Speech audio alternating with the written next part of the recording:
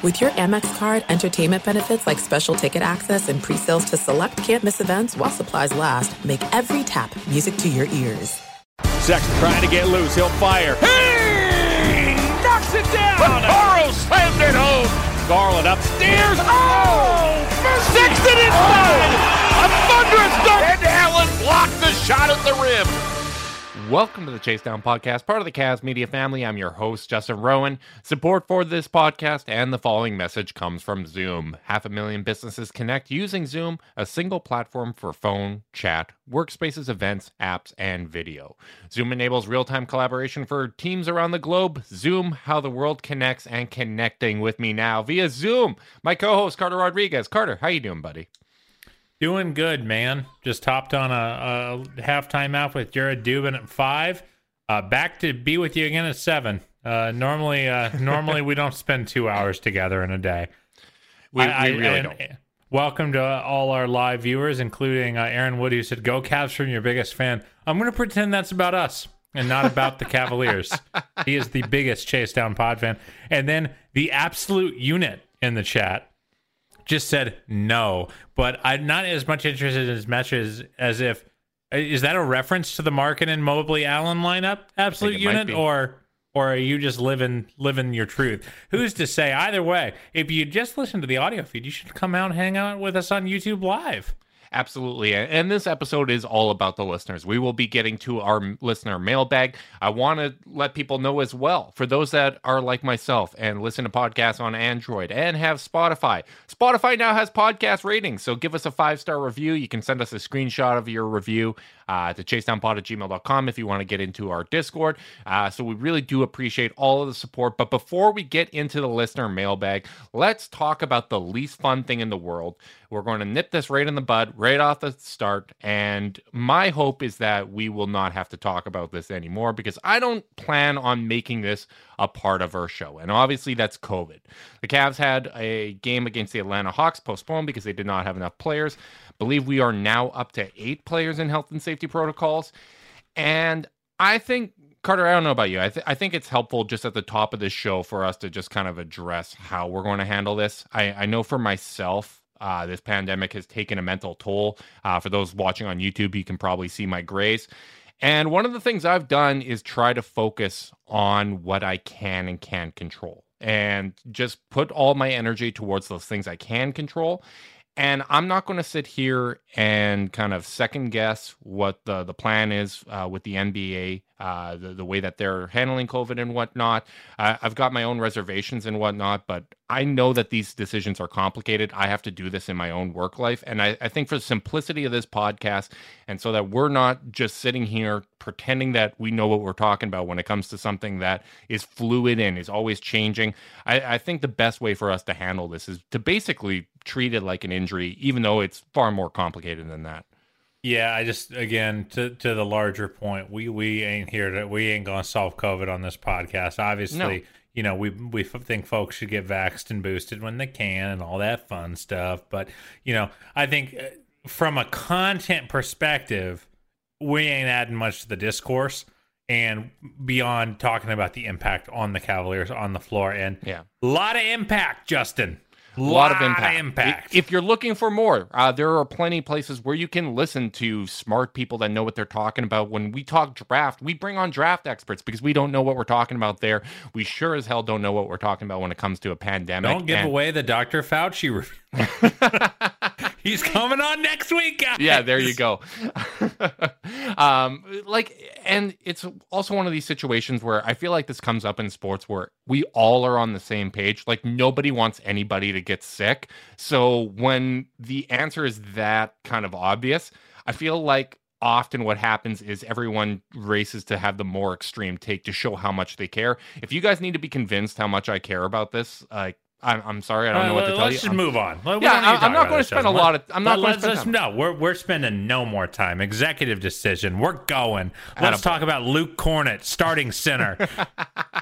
You know what? Now Jared Allen is the 4th tallest player on the team because Cornett is 7'2". How about that? Is he? He's not 7 foot. Oh, 7 foot as well.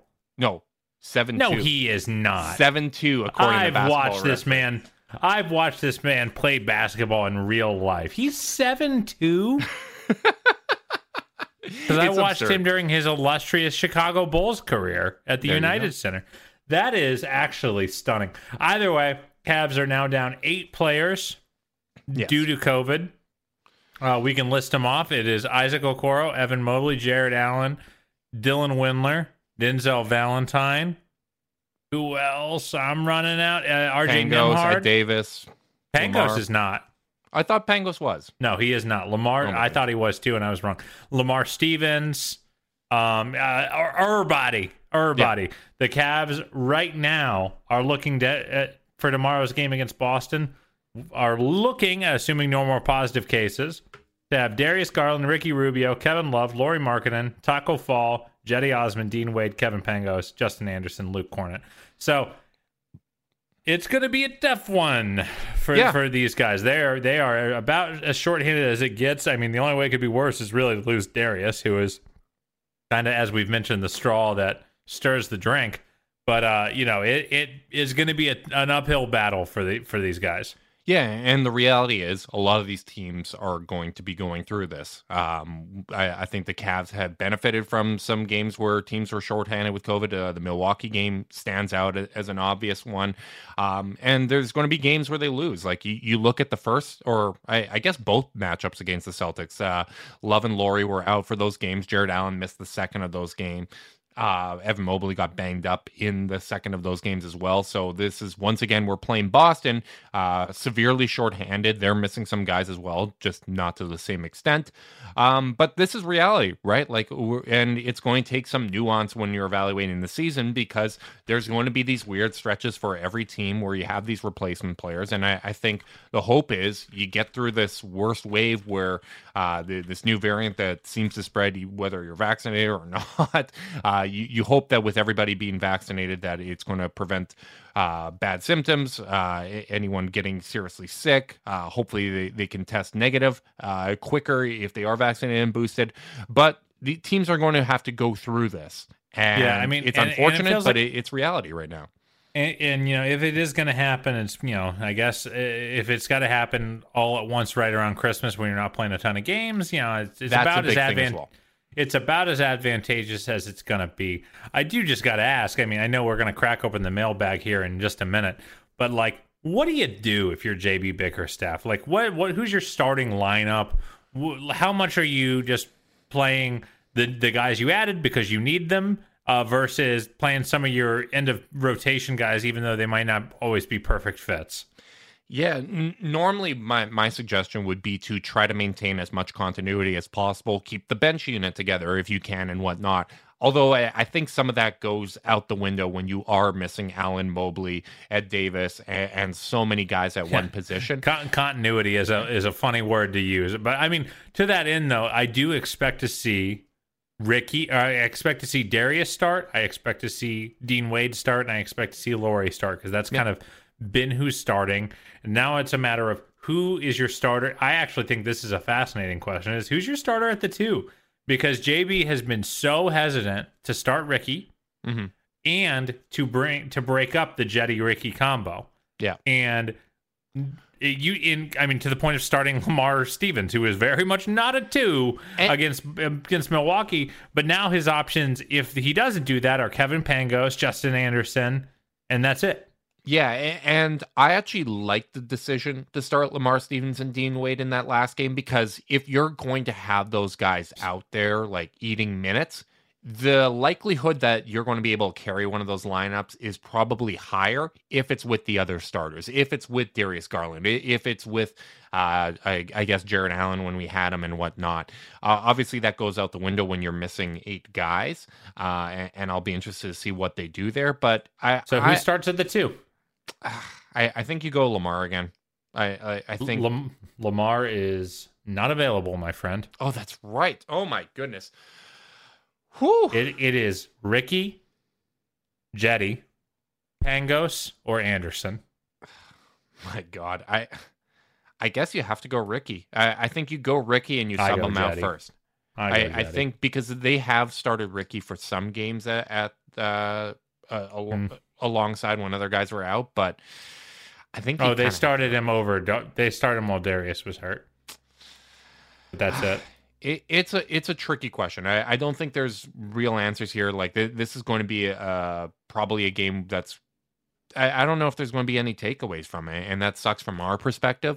As you mentioned, it's nice that this is happening when it is happening because there are so few games, like especially with the Atlanta one being rescheduled. Next game isn't until Sunday against Toronto, who is missing half their team as well. 7 players went into protocols for them, including Van Vliet, Siakam, Gary Trent Jr., Scotty. Part of me wonders if you just start Anderson and Cornet. You might. Is that the worst thing? Like, I mean, like, unless, because like the thing is, Pangos would make sense if Darius wasn't also super small. You know, like that's like that. You're really asking for it there. You know, so like I just think you can probably do that, and then your bench all of a sudden is exactly what it would be anyway. You know, it's Ricky, it's Jetty, and Kevin. Yep. And they're probably not running more than 8 men. Here's the reality. There is no good answer. It's like trying to pick your favorite podcast host out of the two of us. There are only bad options. There's only bad options. I read the room wrong there. But let's move on because, as I said, this is going to be tough to evaluate. I don't like the fact that you're once again playing Boston shorthanded. I'm a little excited for it. Sometimes games that are like, obviously, like, it's just fun to see guys you don't know, you know? Even if it's just one game. I actually am pretty sad. I mean, I know you're trying to get us to the mailbag, but I am a little sad for like a guy like RJ Nemard, who, like, you know, has played pretty well when he's gotten minutes and is doing great in the G League for the Cavs. And I was kind of excited to see him get a shot. I was sad to see him on that list. I feel sad for almost everybody on there, not just because they caught COVID, but because you have Dylan Windler, who is finally getting an opportunity, and then he gets assassinated. And not only did he land on his head, he's got COVID. Lamar Stevens, COVID. Isaac Okoro finally having a really great 5-game stretch, COVID. Like there's not a good time for it to happen, but I feel bad because I thought there was real opportunities for these guys to kind of go out and make an impression and maybe like earn their way into the rotation when this team is more healthy and have a deeper rotation. So it's really unfortunate timing, but we do need to get to this mailbag, Carter. Let's do it. Let's get there. Let's get there. I intentionally picked this one first because I think it's fun. Corey asks, what's the most impressive win of the season so far? What is your opinion for the most impressive win, Carter? Can you go first? Because I haven't thought about it yet. So my answer, it took me some thought here, but I'm going to go with the win against the Mavericks. Not because I think the Mavericks are a great team or anything like that. In fact, beforehand, we were talking about how they're probably a little worse than their record.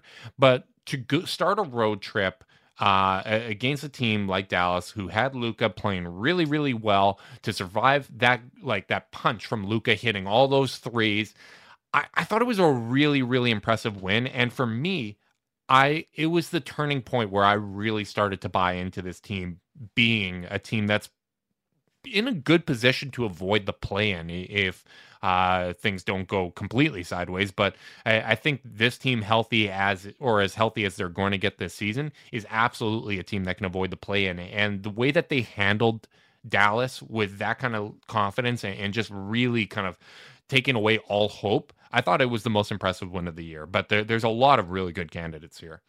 Yeah, my most impressive win of the season, it's got to be the game against Toronto, because, you know, I know that Toronto's not exactly a contender here, but like ultimately they're a team that presented a lot of specific problems for the Cavs. They are unbelievably good on the offensive boards, unbelievably good in transition, full of tall, lengthy wings who get into passing lanes, and all that stuff happened against the Cavs. The Cavs had no business winning that game, but just through sheer force of will and grit and a Darius explosion, they hung around and ended up stealing a win. And like, I thought it was such an indicator for the season that we've ended up seeing from them, which is this is a team that doesn't get blown out.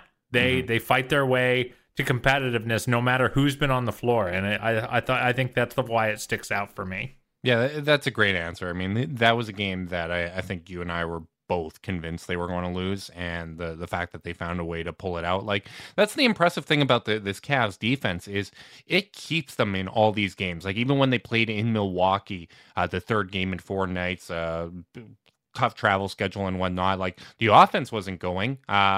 Milwaukee was really selling out, taking Garland away, and their defense kept them in that game. So what's funny, while I was looking at the schedule trying to find my favorite one of the season, a lot of my favorite wins of the season are losses.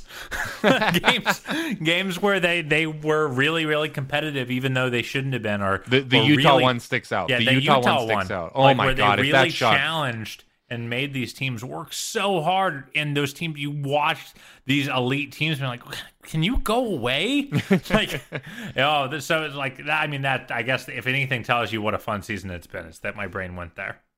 The next question ties into this as well. Hunter asks what the favorite moment of the season is. And for me, it was versus Minnesota when Darius was just absolutely murdering them in the pick and roll. Just lob, lob, lob. Like, every time there's a stretch where the opposition has no chance to take that play away, to take that bread and butter away from them, that is the most fun to me, because it just shows like the command that Darius has over what the defense is trying to do. Like, he's manipulating them. He's creating opportunities for himself and others. Like, to me, that is by far the most fun that I've had this season.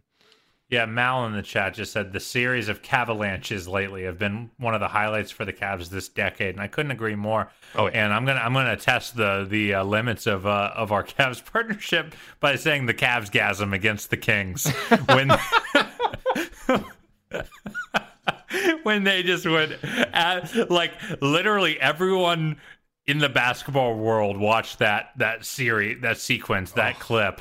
And was like, "Holy crap!" That's like, a great answer. That was a war, a 2016 Warriors-esque decimation. Yeah, that's I agree with you. You know, I don't think I have been higher as a fan since they won the title. Yeah, as I was in that moment. So yeah, that's got to be the moment. That made me feel like 2009, like Flying Death Machine, when that team would just go on runs. That is so much fun. Mike asks, if Justin Anderson's shot continues like it has in the G League, for those that don't know, he's not a good shooter for his career, but in the first 11 games in the G League, he's shooting 36.4% on 7 attempts a night. Do we think there's a chance that the Cavs may end up keeping him and waiving Denzel Valentine?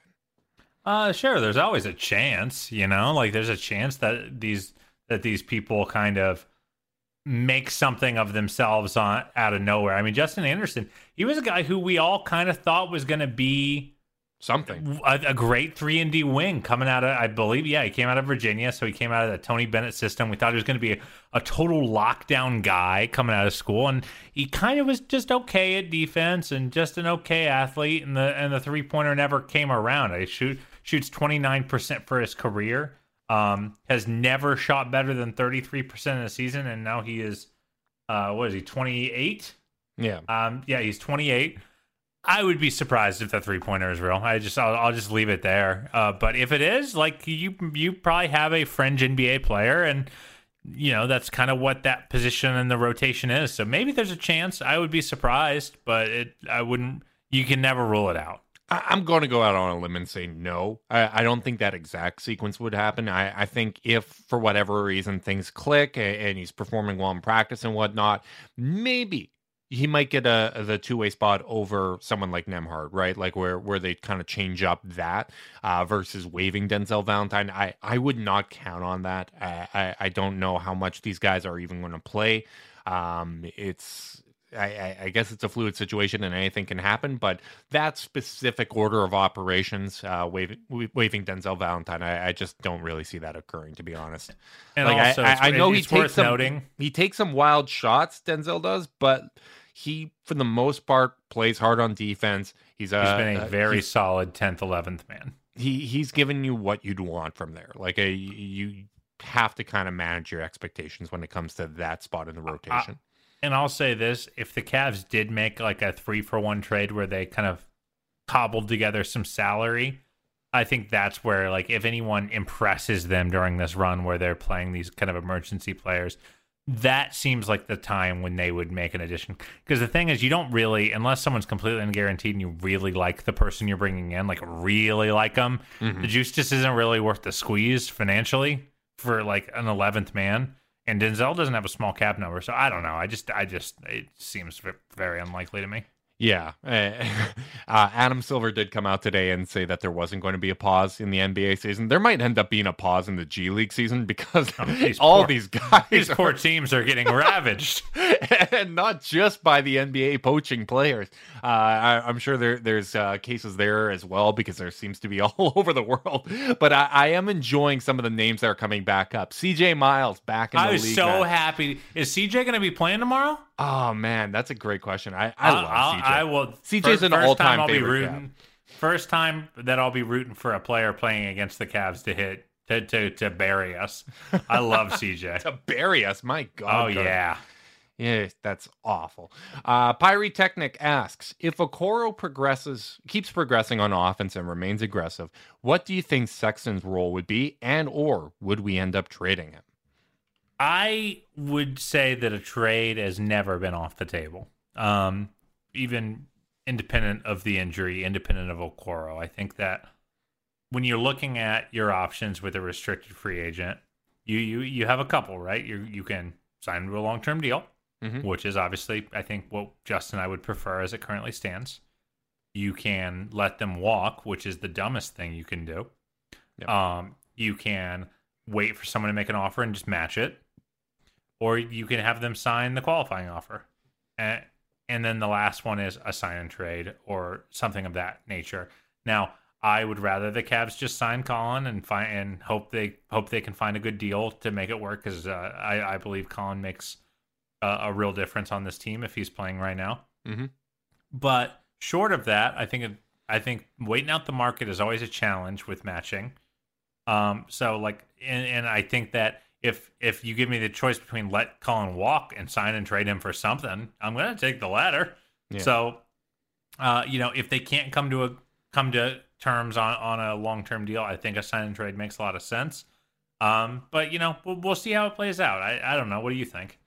I don't think Okoro has that much to do with it, I guess, is my answer. Yeah, I think Okoro's play, where it might come into play is if he really continues to blossom and that unit is just working so well and there isn't roster turnover, because I think that's an important factor. Like if in this offseason the Cavs add a small forward and the dynamic changes with Lowry's not there, if there's continuity and you're mostly bringing back the same core and Okoro works really well in it and he blossoms, I can see a scenario where Sexton's brought back gradually, because think what Darius Garland looked like as a rookie coming off his meniscus surgery, right? Like there is an adjustment period and you may not want to mess with something that's working. But what I would expect is you're still getting a lot of minutes off the bench. I think this season has already shown players can get a ton of minutes off the bench and earn starters minutes on nights that they're playing really well.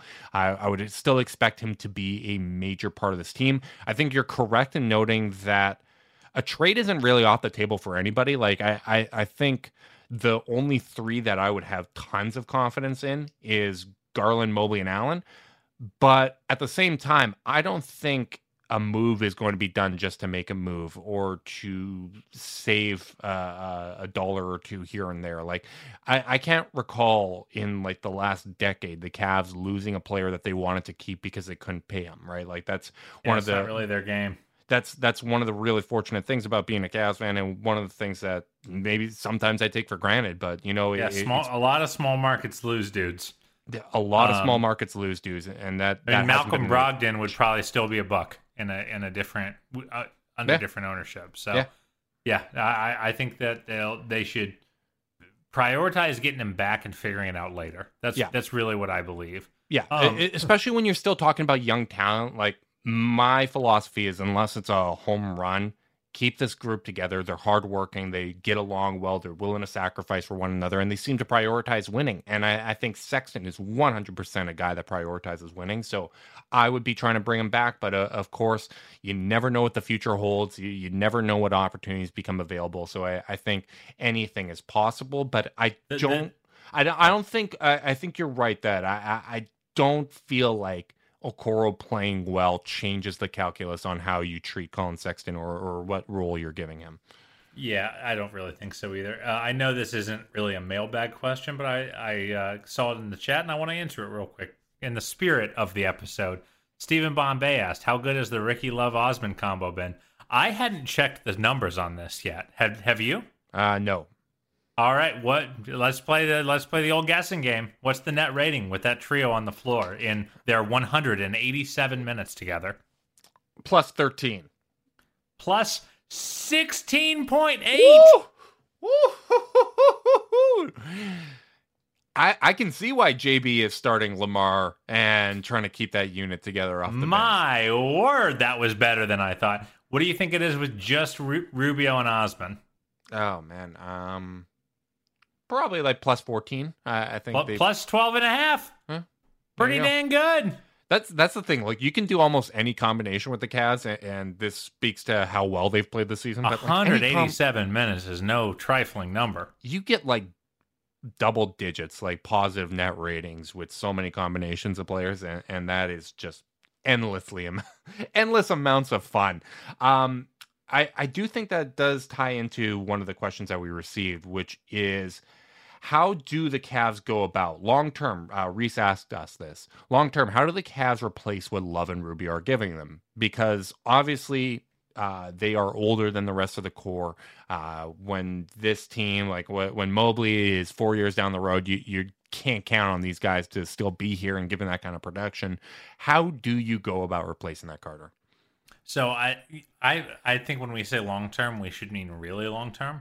Okay. At least at the Rubio level, because I would love to sign him to a 2-3 year extension if I had my druthers. Let's go 4 years. 4 years from now, Carter. Oh, that's okay. Where do you see yourself in 4 years? So I think that it's a trick question, actually.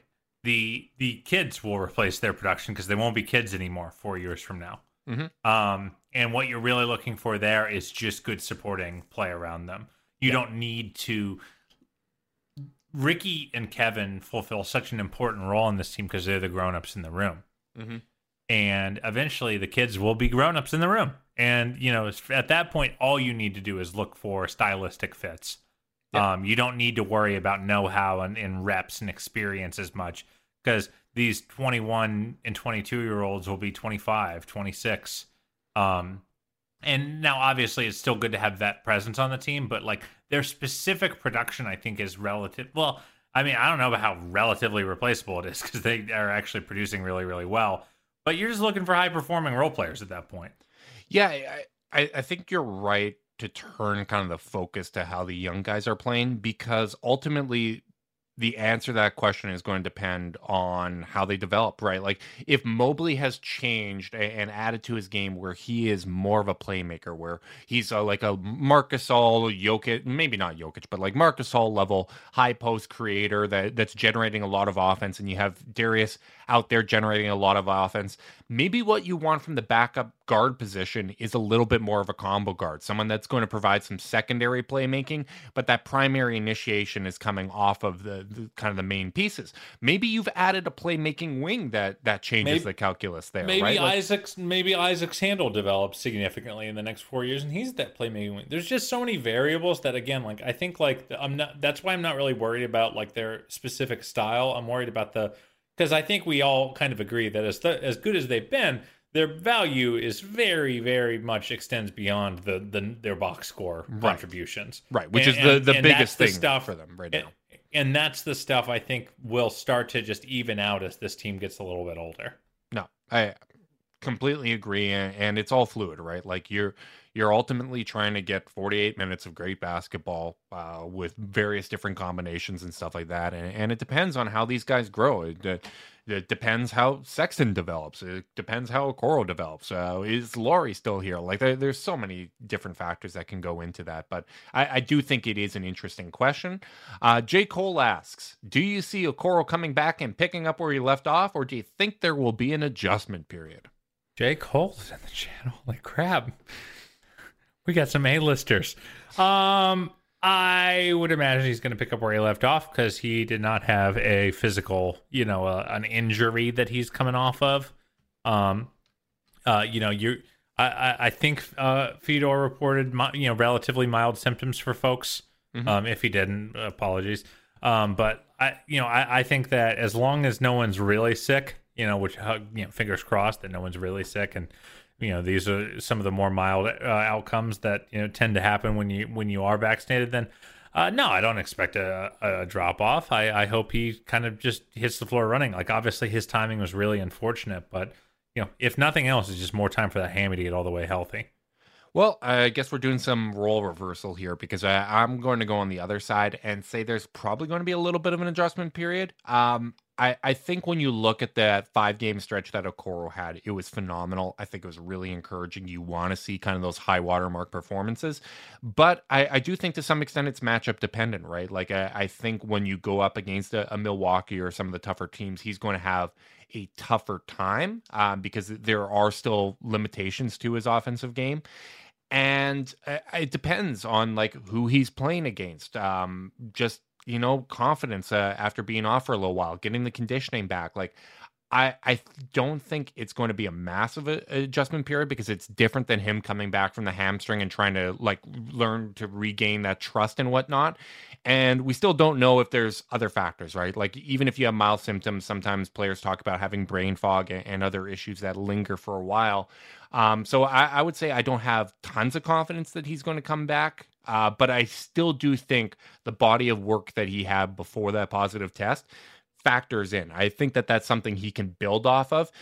We've seen Kevin Love and Lauri Markkanen come back after being off with COVID and having symptoms and having issues, come back and play well. So I wouldn't rule it out, but I don't have complete confidence that he's going to come back guns blazing. You heard it here, folks. Justin doesn't believe in Isaac Okoro. Quote me. Put it down in stone, Carter. I don't know. I'm sorry. Keep us going. All right. Next one. Friend of the podcast, Bron Jetty from Brazil. He actually asked us two questions. Our guy. This guy, he thinks he's entitled to 2 questions, but I'm going to give them both anyways because you know what? They're interesting questions. What are the best and worst playoff matchups for the Cavs this year? Let's look at the current East standings when we're doing this. What do you think the best and worst matchups are for the Cavs, Carter? Worst matchup is Milwaukee. Yeah, I don't think it's close. Yep. Giannis has mastered the art of putting, people with length under the basket. He has mastered his physicality and his footwork, and is one of the few players Mobley doesn't have a length advantage on, really. Yep. And then they can throw Drew, who is the perfect Darius defender, at him and desync the offense. And then on top of that, on the offensive end, while I think the Cavs can do a pretty good job putting up a wall, they have nothing for Chris Middleton, really. No. Who is an elite mid-range shot maker, because the Cavs are really good at taking away easy shots right now, but like that's Middleton's value, is he makes hard shots and can do it at volume. So I think they're the hardest by I'd feel so much mile. better. I'd feel like sorry to cut you off, but like I would feel a lot better in that matchup if they did have Sexton. Like I think the absence of a second creator really, like I think that's the one team that really kind of can expose that, especially in a playoff series. Like teams start making adjustments when you get to the playoffs. They don't do that in the regular season. Even a Mike Budenholzer team is capable of making an adjustment or two. And I think they are best suited to take away the Cavs' bread and butter. So I think that's where the experience and roster limitations would come in. Before you pick your best and or before you pick your worst and best, I think we should set a ground rule. Best needs to be a bet among the top 6 seeds in the East, just to challenge ourselves a little. Because I think the Charlotte Hornets would be our best. Yeah, sure, but yeah. Let's challenge ourselves. I think there's interesting ones. Like there's Boston, who's going to maybe feel good if they get that 2-1 series lead and get the tiebreaker after another asterisk win on Wednesday, if that's what ends up happening. They like to get confident and to be dragged back down to earth. All right, so obviously my worst. Who's your worst? Is it Milwaukee? Yeah, I already agreed with you. Thanks for listening, Carter. Okay. Good Lord. I couldn't tell if you were just being a good co-host or if that was actually your pick. No, it's 100%. Whiz. It's 100% Milwaukee. I am going to... man, this isn't that bold of a take. Chicago Bulls, I think, are the best matchup for the Cavs, because I think maybe this is a little bit of Cavs bias because I've seen playoff DeRozan so many times, but I think that the Cavs, if they can disrupt what Chicago does offensively, like I think Chicago's defense, even though it's been good this year, I think it's something that the Cavs would be able to score on. If you're talking about these top 6 teams being Milwaukee, Chicago, Brooklyn, Miami, and Philadelphia, like I think I like the matchup against Chicago. Philly, I guess it kind of depends on what happens with Ben Simmons and who they get in return for him. But I'm going to go Chicago. And maybe that's because they're the other riser along with the Cavs, that they just don't have the track record that I believe in just yet. I went from being wholly unafraid to Chicago to just a little bit afraid. Their point of attack defenders are awesome. And awesome point of attack defenders scare me against this Cavs team because of the over reliance on Darius as a creator. Yeah. Do I think the Cavs could win that series? Yes. Can I say a thing that the Heat beat for our friends at the Heat beat would hate? Oh God. Give me Miami, man. Oh, I think Kyle looks old. He does. I think Okoro is about as good of a defender as you're going to get on Jemmy because of his physicality. And the fact that they will have 2 enormous people to meet him at the rim where he does literally 95% of his damage.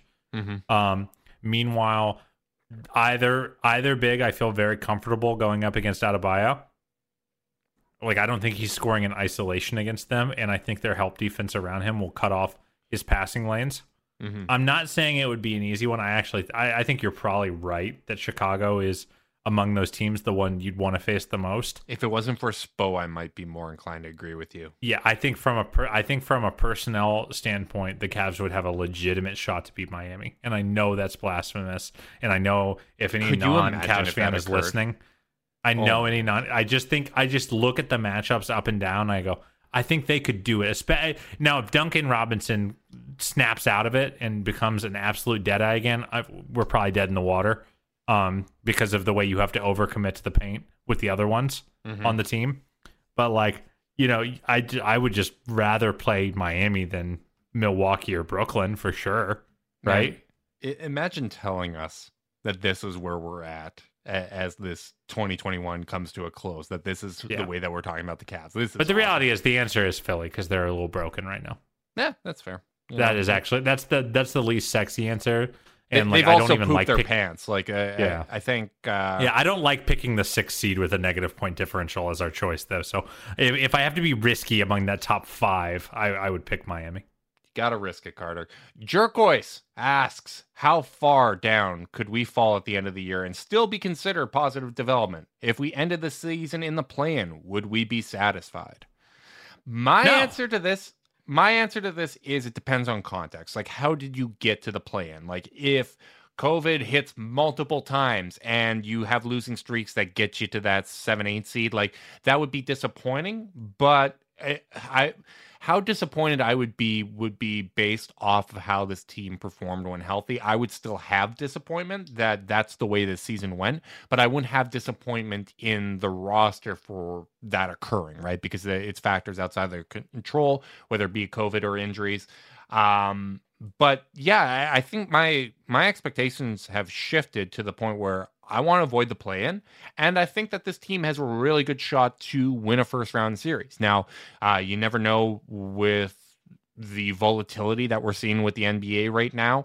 A really good team might fall down in the standings and all of a sudden become the Cavs' first-round matchup. So I think everything needs to have context when you have yet another weird season. That being said, yeah, it would be a little disappointing if they didn't get out of the first round or if they didn't avoid the play-in.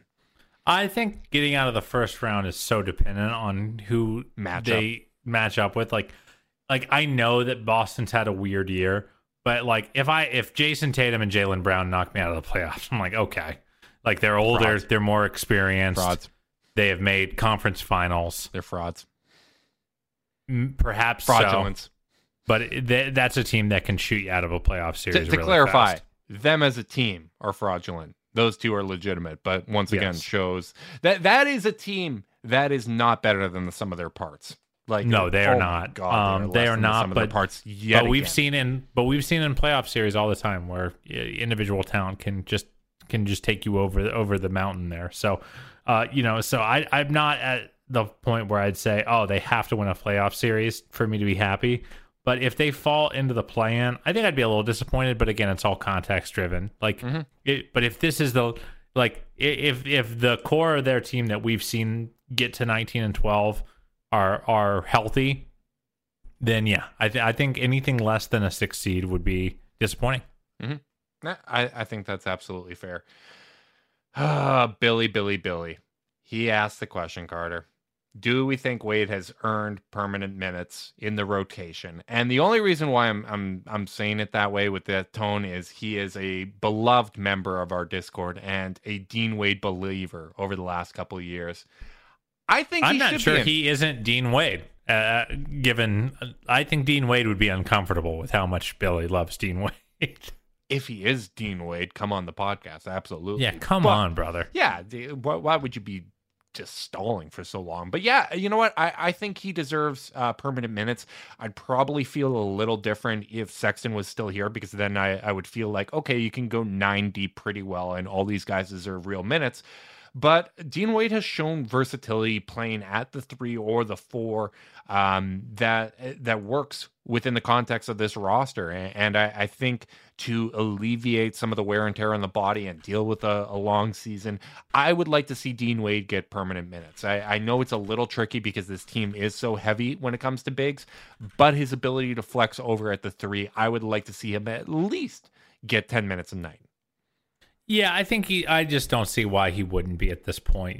Just like that 10 minutes of backup 3. I think he's been better than Lamar over the course of the season. Yep. And yeah, if the team's healthy, he should be in the rotation. I think this is actually not a conversation. JB, I understand why JB's been rolling with 8, but every time I see 8 plus 7 minutes for the 9th guy, it just makes me antsy. I just worry about these guys burning out. So yeah, I want a 9-man rotation. The one thing I'll add to there, because that has been a discussion point, is it'll be an 8-man rotation, but the high players are usually at like 32, 34. No, it's not. I would love that to be the case, but and everyone's in that like 26 to 34 window where even the reserves are playing a lot of minutes. I think if you look at the box score, that more often than not, that is the scenario card. I do not agree that it is more often than not the case. When they've been Garland is playing 34 minutes a game.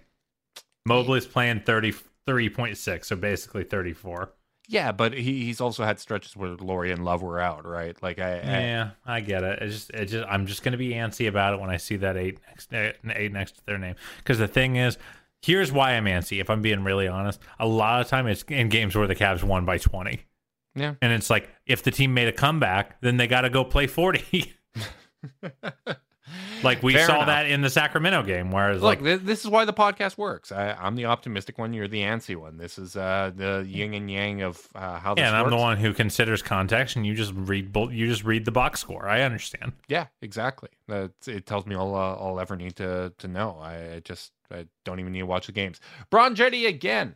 What one individual improvement would have the most impact on how far the Cavs can go this season? Would it be Garland reducing turnovers, offensive consistency from guys like Mobley or Okoro? What would your pick be if you could make one individual improvement to one player on this roster, Carter?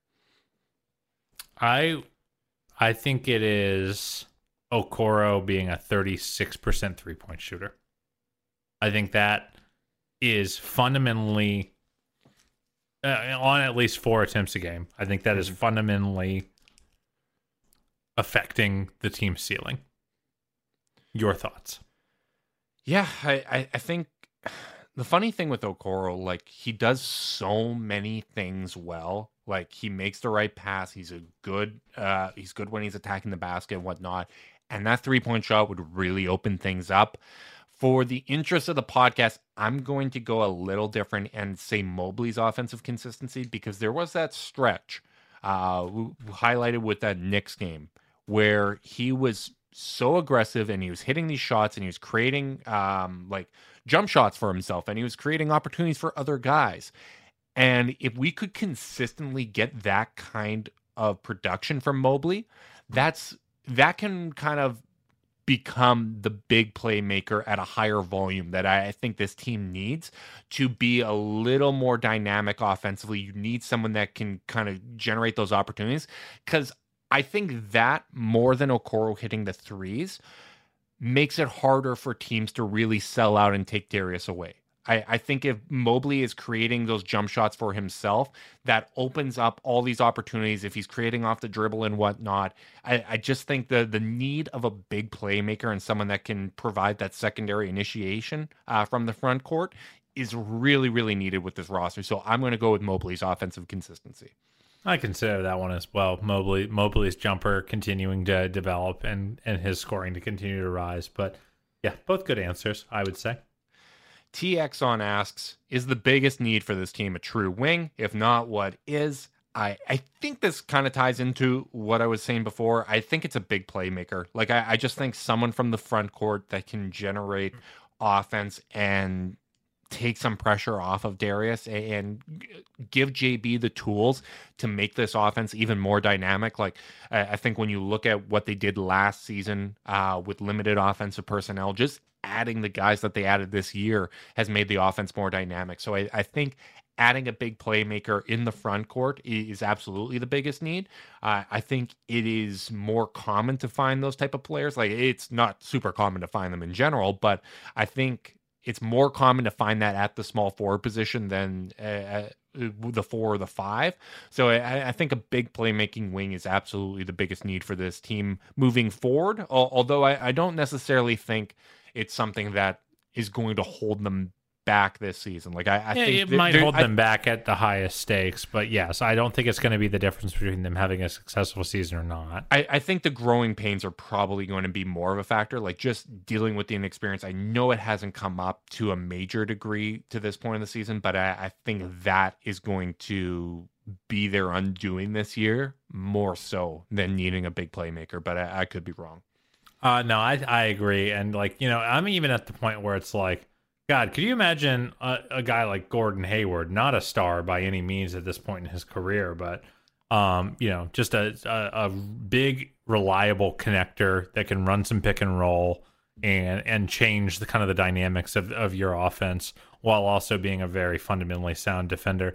Like that kind of player. And honestly, a guy like Hayward actually has a lot more appeal to me than even like a guy like Jeremy Grant, who is probably a much more valued player on most teams at this point in his career, especially given age and health concerns. I want a guy who can run a pick and roll at the 3, and the Cavs don't really have one right now. And to that end, yeah, there's a reason the league is dominated by so many threes who can run high pick and roll. It's because when you have the height to see over the defense and the size to score in all the ways that playing at that size can do, like, yeah, it's a huge value add, and it's a thing it's one switch the Cavs can't flip. They can play most styles, but if you blitz the crap out of Darius with a really, really good point of attack defender, things get boggy. Yep, totally agree. And we may have shown our hand, but the final question. Fear the Sword contributor Corey Walsh asks, if the Cavs end up being aggressive at the deadline, who would you want them to trade for? And we've touched on this a bunch of times. Like, my philosophy is either a big swing or a bunt, like just a Torrey Craig type guy that kind of fills out the rotation. Yeah, can we say aggressive means not bunting? Sure. If we want to define it as that, because I think we both would love a Torrey Craig, but I don't think that's the spirit of the question.